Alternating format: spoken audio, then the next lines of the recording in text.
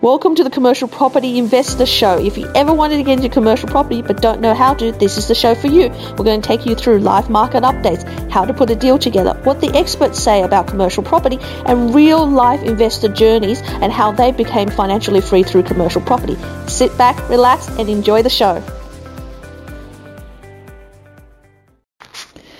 So if you tuned into our last podcast, we would have gone through the 5 risks for commercial property, and I would have broken it down to show you what those are. But now we're going to delve deep into each and every one of them. And the first one we're going to talk about is tenant risk. Tenant risk involves the tenant itself, but also a little bit about where the rent sits in terms of the tenant, also about the tenant itself, how they compare in the market, whether they're a favourable tenant or not, whether they're a tenant that is at risk or whether they're a tenant that is going to have longevity. What kind of tenant should you be investing in? Because if you're looking at commercial property and you're looking at longevity, there's a few areas that are important. And one of the most important areas is about tenant, but it is about the tenant in comparison to the area. Because if you go to different states or different suburbs, you would find that there's particular tenants that will survive really, really well in a particular area and would really suck in another area. For example, I spend a lot of my time being a beauty therapist on the northern beaches of Sydney. It is the biggest congregation of hairdressers there. So we would have in an area like Narrabeen where I was, we would have 5 or 6 hairdressers literally in that suburb. And that is very unusual because most people might have 1 or 2 in the suburb. We literally have double or more of what people have in any other suburb. But it is a suburb where every hairdresser thrives really well. Every beautician thrives really, really well. It just happens to be the characteristics of that suburb. And then we will find that in Western Sydney, there's lots of suburbs who don't really have those cafe style type of tenants where you see it on more the northern beaches, where you see more North Shore, definitely eastern suburbs, where people can just have brunch together, or they can go and sit down and have a cup of coffee in the middle of the day, because people are commuters. They're commuting from Western Sydney, they're going into the city, and they're not actually loitering about, and they're not actually having the brunches and all these things that you would traditionally have in an area that has gentrified. So if you have a tenant that is that kind of business in Western Sydney, it might not survive. And that's very unique across the board. It doesn't have to be in Sydney. I just happen to live in Sydney, and this is why I'm using that example. You can be somewhere like a Glen Waverley in Melbourne, where it is Asian predominant. So you live and die by your food, right? If the food is great, you're going to have a great cult following, and you can open to the late hours of the morning or early hours of the morning, and you'll still have people queuing up, right?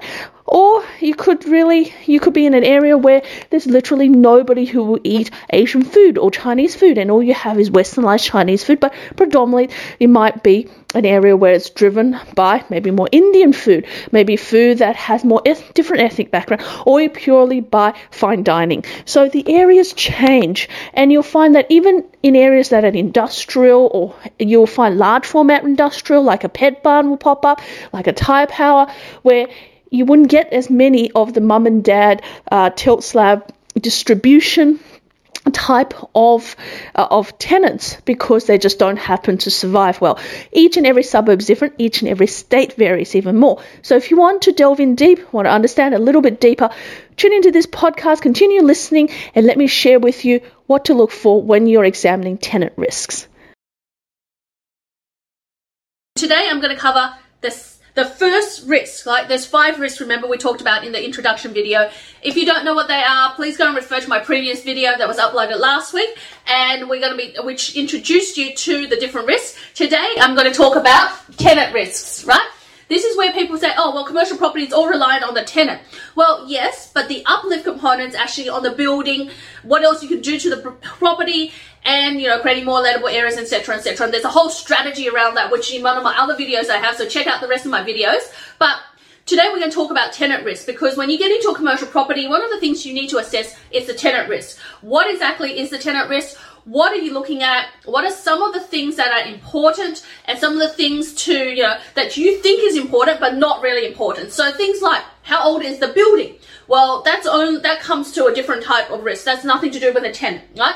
And sometimes that's important to some people and not to others. As long as the building's been upkept and functional in good condition in commercial property, they should be fine going many, many years and decades forward, right? So it's not like, you know, it's dilapidated because it's been there for 20 years, 40 years, 50 years. So that's very different.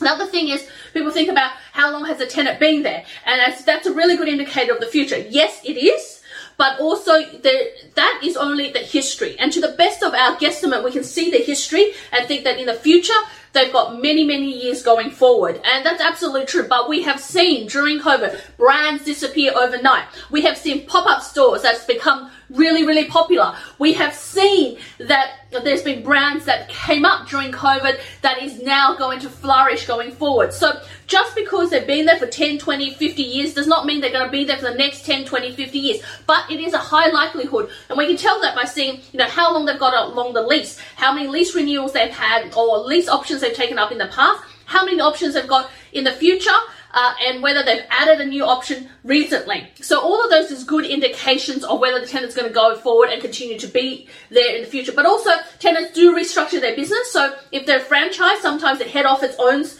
the lease in the beginning. They negotiate the lease, then they pass on to their operators, which is just totally normal. And then the operators may then, you know, sell it to one of their senior staff members. This is just in the normal course of business. So tenants change, and that does have inherent risk, but it's not as great as some of the other risks I've got posed here. So let's have a look each and every one of these risks here. So what we're seeing here, the first one is area and foot traffic. Why is area and foot traffic so important? And what exactly is area and foot traffic? So what we see is, for example, you've got this shop, right? Let's say this is your shop front here. So this is your shop here. Now, we want to know what kind of foot traffic goes, whether it goes that way, whether foot traffic goes that way, whether there's parking here, right? There might be parking. There may be no parking. You might find the parking's on the other side, so people don't want to cross the major road to get to you. And unless you're a destination store like a bank or something, if you're just a shoe shop or a clothing store, or even if you are just even a grocery store, like one of those patisseries or something, people may not want to do that. If they can't pull up at the front. That is talking about foot traffic. We look at the area, and what we want to see is, do we have other supporting tenants around the area? So we're talking about little hubs, like do we have, you know, other particular delicatessens? Do we have other, allied health, if that's, say, a podiatry shoe shop? Do we have other podiatrists around there? Do we have potentially other tenants that can support this tenant or send business to this tenant, right? That is what we're looking at when we're looking at area and traffic, and we're looking at that kind of risk. Yes or no, longevity of the tenant. So that's one thing. The other thing is competition. Now, competition. What exactly is competition? Well, it's to say that, you know, say for example, you're a vegan cafe, right? Let's say you're a vegan cafe. You're serving, I don't know what you're serving, but here. Like, let's say you're a vegan cafe, right? And you're serving, let's say, a particular type of very healthy, organic type of food. When you started in this area, let's say that this is the area, right? And you started here, right? And we've got lots of high-rises here, and we've got sort of shopping centers here, and we've got lots of traffic coming through because you were the only people there. But what if, 5 years down the track, or even you can see that in the area, in the sort of next 2 years, there's going to be one that pop up there, one pop up there, one pop up there. There might be, bulk foods. There might be other organic foods. There might be lots and lots of other competition that come up. And how does it affect you? Is it going to bring you more business? Because sometimes having a lot of the similar business together creates a hub, and people just get a variety of choice in eating. One of the good definitions, or one of the good ways of seeing this, is when you go to a university area where there's lots of Asian students, you see bubble pearl tea everywhere. Within 500 meters, there's 4 shops, right? And you think, how do they support this? But they obviously do, because there's heaps and heaps of people just going there to the different shops.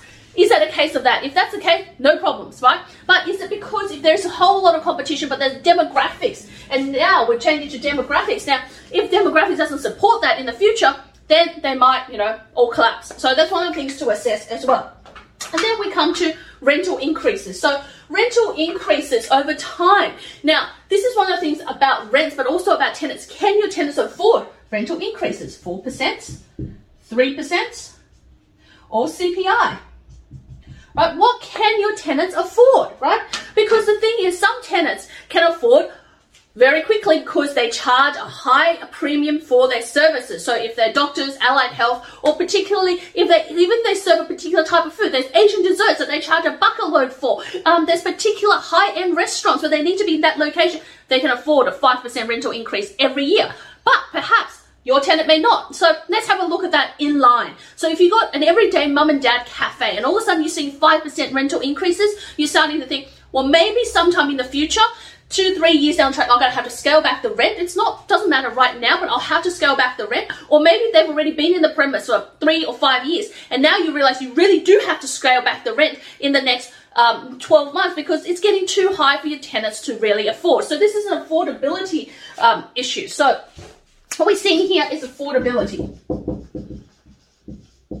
Can your tenant afford the rent, right? So, or is it too high, or is it growing at an exponential rate? It can be really, really good growing exponential rate, but you don't want to send your tenant broke because that is going to cost you a lot of money. So that is where your other risk is. And then finally, we're looking at demographic changes. So what exactly is demographic changes? So demographic changes is who's moving into the area, who's moving out of the area. And do you know that? It only takes 11% of a particular ethnic group to actually tip the scale, right? 11%. So for example, you're having a lot of so white Anglo-Saxons in this area. All of a sudden you have a whole lot of overseas people buying to that area. It might be Asian, it might be Indian population, it might be, Arabic background, whatever it is, might be Muslim background, whatever it is, right? 11% is what tips the scale and gets more and more people in that demographic coming in. So you might end up, so we have different suburbs like that. For example, a Sunnybank and Eastwood, we have Glen Waverley, all of these areas that are Asian population driven. And then we've got areas where we might be Vietnamese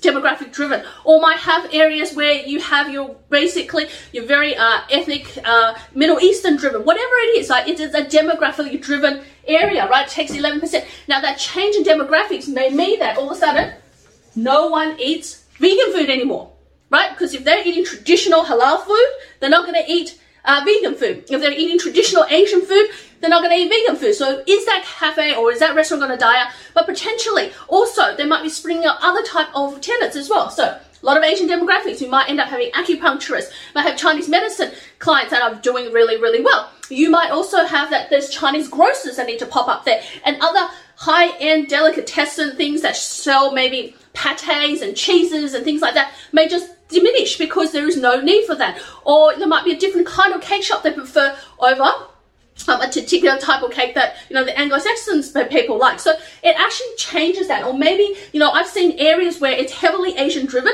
and you have office buildings all full of tutoring, right? You wouldn't see it in any other demographic except for an Asian demographic full of tutoring tenants. So they've got piano on one level, they've got guitar, they've got maths, they've got English, they've got all of that all congregated in one building because it's just around the corner from a huge amount of apartment blocks, and that's what's changed, right? Previously, it's probably filled by accountants, financial planners, lawyers, but now it's all changed to that tutoring. And you're wondering, well, how do they make rent? But parents in an Asian demographic pay a lot for it. So you've got to understand your demographic. Is the demographic changing? And that's come to do with a lot of residential sales, what's been selling up there, who's moving into the areas, the white collar, the blue collar. We're looking at trade. Is this area still gentrifying? So a lot of that is about understanding the areas. Again, if you don't live and breathe this stuff, it's going to be hard to know, right?